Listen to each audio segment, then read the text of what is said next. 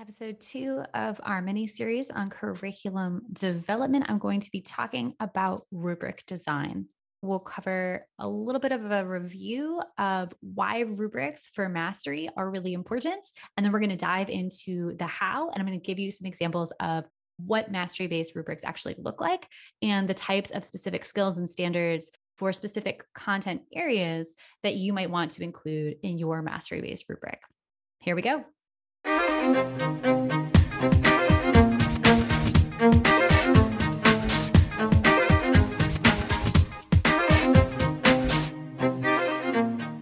Hi, I'm Lindsay Lyons, and I love helping school communities envision bold possibilities, take brave action to make those dreams a reality, and sustain an inclusive, anti-racist culture where all students thrive. I'm a former teacher leader turned instructional coach, educational consultant, and leadership scholar. If you're a leader in the education world, whether you're a principal, superintendent, instructional coach, or a classroom teacher excited about school-wide change like I was, you are a leader. And if you enjoy nerding out about the latest educational books and podcasts, if you're committed to a lifelong journey of learning and growth and being the best version of yourself, you're going to love the Time for Teachership podcast. Let's dive in.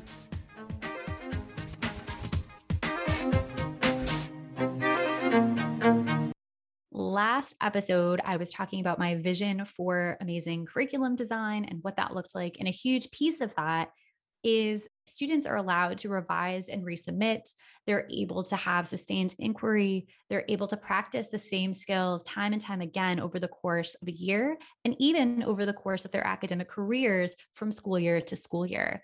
I talked a little bit in the last episode about grading bias and the research on how mastery-based grading is actually a more equitable practice than traditional grading practices. So you can feel free to go back and listen to that episode if you want a little bit more context. But here are just a few quick highlights. Mastery-based grading has resulted in a 34% gain in student achievement over traditional grading practices. There is an increase in student learning as well as a decrease in the stress level of the class climate. This includes better student and teacher relationships. And it has been shown to decrease achievement gaps or quote unquote achievement gaps. That's just a really quick summary. Again, feel free to listen to that previous episode if you want some more detail on that and other equitable practices. But today's episode is really going to take a dive into how do we actually create rubrics. So, really quick overview first. I just want to say that rubrics for me, as I've seen them developed and refined and utilized in different spaces and schools that use mastery-based grading practices and project-based learning practices, it's really beneficial to get that repetition time over time, year to year, to be able to have a rubric that you use for every unit, for every project throughout your course. And what I would highly recommend is to work within your department or your grade team, depending on what grade you teach or what educational setting you're in, to be able to co-create a rubric that has the same priority standards so that students moving class to class or grade to grade, year to year, they see the same language and the same priority standards, and they get further and further opportunities to be able to practice and refine those skills because they've been deemed priority in concert with other teachers. And so there's this collective opportunity throughout the school to really focus and prepare students to demonstrate these core skills. And so I think there's a lot of collaborative effort that goes into creating the kind of school-wide culture of mastery-based grading and rubrics that really work year to year, grade to grade, class to class. But it is also completely doable if you are an individual teacher who doesn't have that kind of school-wide support yet to do it for your own class. With that context, knowing that we want to develop a rubric that we can use for every project throughout your course, again, that's a huge time saver as well, as it offers the benefit of students practicing the same skills over and over and not having to familiarize themselves with a new rubric when you enter a new project or unit. So there's some benefits both for the students and for the teachers here. I want to talk to you about what that rubric can actually look like. So I think there are two great options here. One is a single point rubric where you have 3 columns on a piece of paper and you would just go down the middle column and write all of your outcomes. So whatever the skill or standard is, You're going to write it out as kind of a title. Usually it's like 1 or 2 words. For example, analysis might be your skill or your standard. And then underneath that, you're going to define what mastery it looks like. So, what is your expectation for a student in your course, given the grade level, given the subject area? What does it look like for you for that student to demonstrate mastery? And what you'll use the left and rightmost columns for in a single point rubric is to jot notes, or even better, to have the student and yourself jot notes as you are reviewing the student's project that they're submitting for a grade. So, this is your opportunity. If they're approaching standards, they're not quite meeting the standards in that middle column yet, you can use the leftmost column to just jot a quick note and say, here's where it's not meeting standards quite yet. You can highlight some things that are maybe missing from that middle definition. Or if they're above the standards, you can use that rightmost column to be able to say why they've actually exceeded the standards. They're above the standards. And you can highlight the things in, again, that central column, that definition of mastery, what they went above and beyond for in that project. And I say that students and teachers can both use this because I often, in the last few years of teaching high school, would have my students actually submit a rubric with their final project for a unit. And I would actually sit with them, look through the project that they created, and look at their rubric in terms of how they graded themselves and either agree or disagree with each of their grades for each of the skills. And so we'd actually have a conversation about that. I got to see their reflective practice and their thoughtfulness in terms of how they graded themselves. More often than not, students were very accurate. Maybe not the first unit because they're so not used to that flexibility and that freedom to grade themselves. They're typically not asked to provide that kind of feedback. That's something that they see only the teacher is capable of doing. But after that first unit, we kind of normed a little bit our grading practices with one another. It was very accurate, and students were really thoughtful about this. So I think that's a really cool practice that you're able to use once you have rubrics that are understandable to students and familiar, project to project, unit to unit. And so that's one, the single point rubric where you're just typing out the skills or standards in that middle column, leaving the left and rightmost columns blank for comments written in. The other option is kind of a 3 or 4 column rubric. So on your leftmost column, you have your list of skills, and then your rightmost columns are either 3 or 4 categories for mastery levels. So you might use something like an approaching standard, a meet standard, and a above standard. Some people have more mastery categories than that, but I would just start with those. Those are pretty basic to have those 3. And then you're actually going to write out not just what meet standard looks like, which is what you did in the single point rubric, but you'll also define what does approaching standard look like and what does above standard look like. And what's really important to do here is to talk about the skills, not the specific projects. So again, we want to be able to use the same rubric. Minor revisions are definitely possible if that's easier for you, but I would recommend just the same rubric for each project, for each unit. And so you're not changing this rubric. This is something students are familiar with, which means we can't talk about specific project details.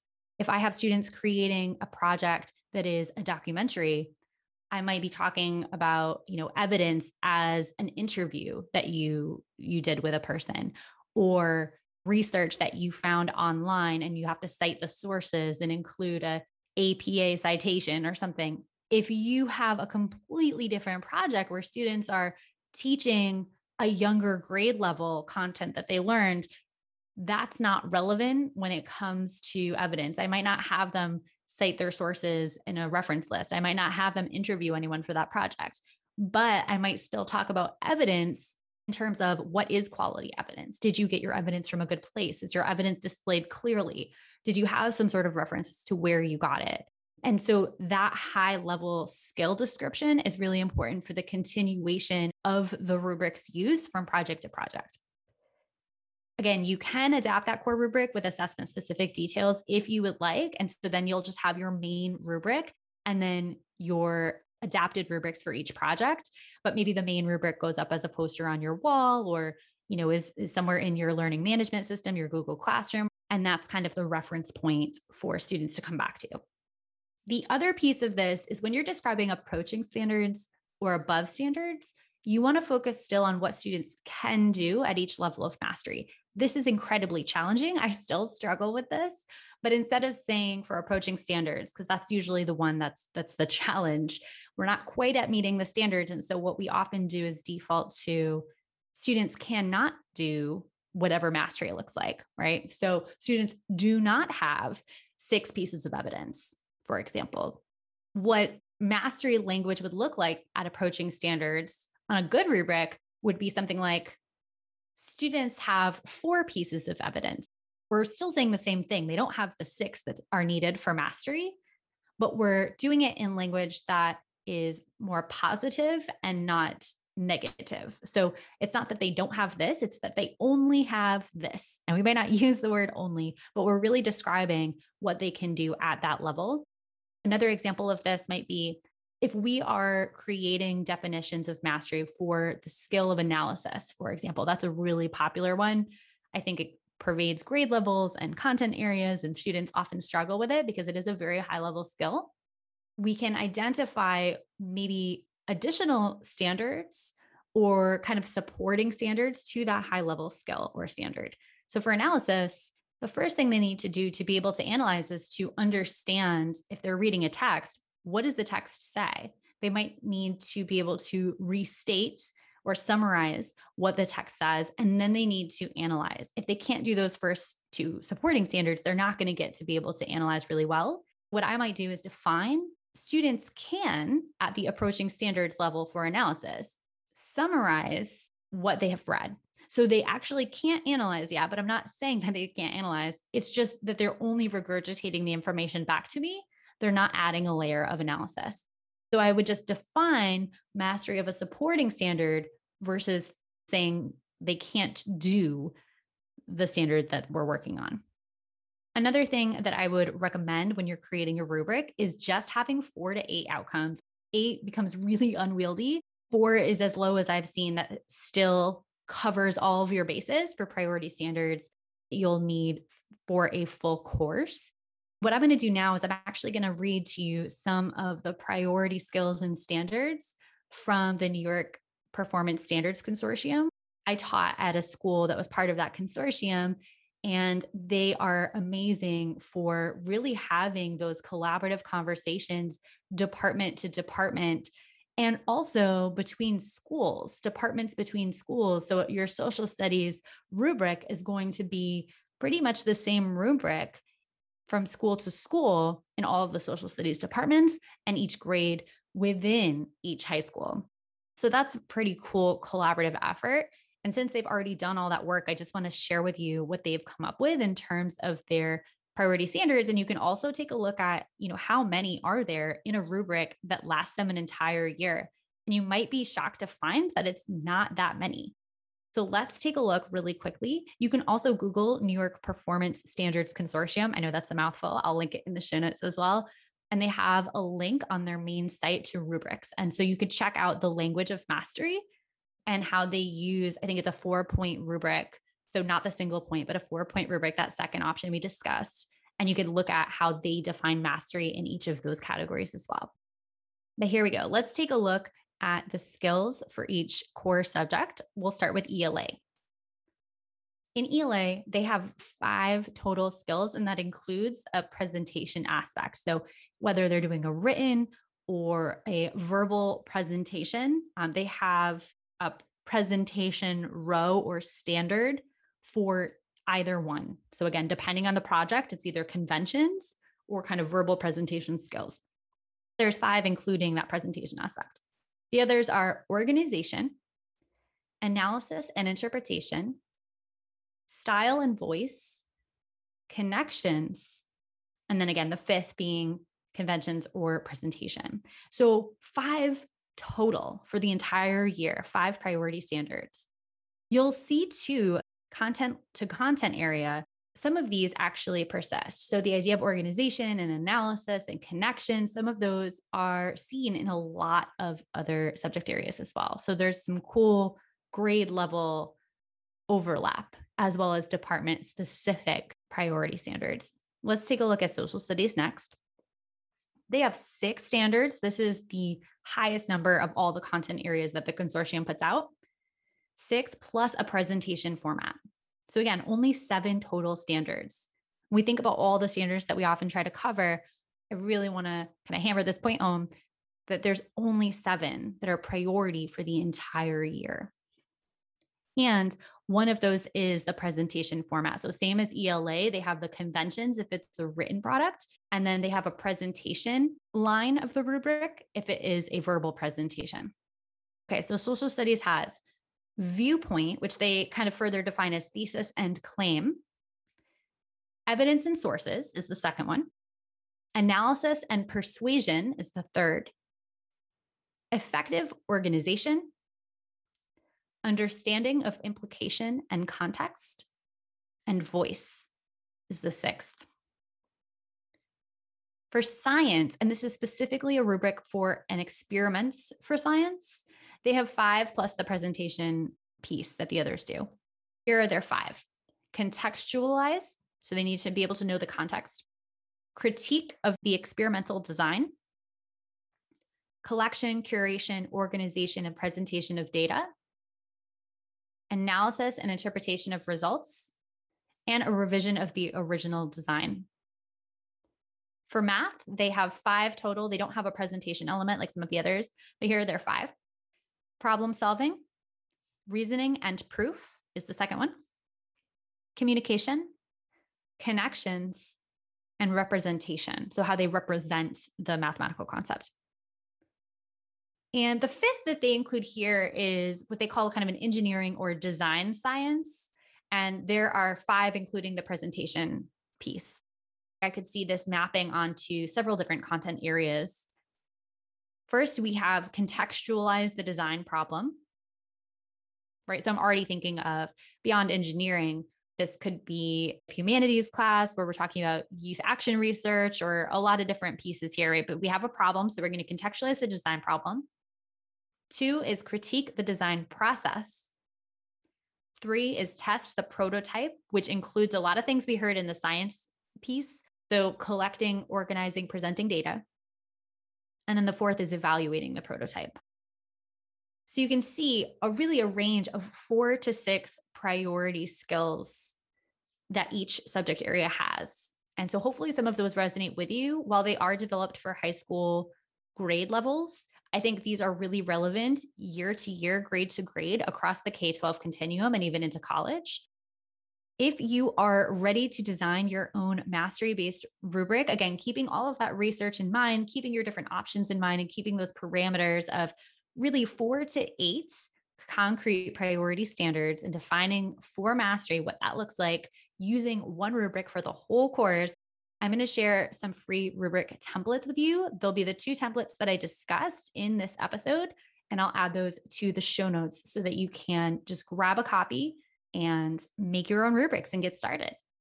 Again, this episode was number 2 in our curriculum design series. If you are interested in a deeper dive of curriculum design, we have our Curriculum Bootcamp online self-paced course. For any teacher who wants to enroll, go ahead. For any leader who is listening, who wants your department to undertake a curriculum bootcamp of their own, there are package options for you to get a discount for group packaging for a grade team or a department. And I offer a live coaching component for Curriculum Bootcamp where we design a unit in just 2 days, start to finish. If you are a teacher who is like, Lindsay, I don't have that kind of cash on me right now. I am responding to calls for just the protocols module. So one out of the several modules in the Curriculum Bootcamp course with all of the templates for protocols that I'm going to be selling as an independent standalone option that is much more affordable for teachers who might be interested. So I'll link to that in the show notes as well.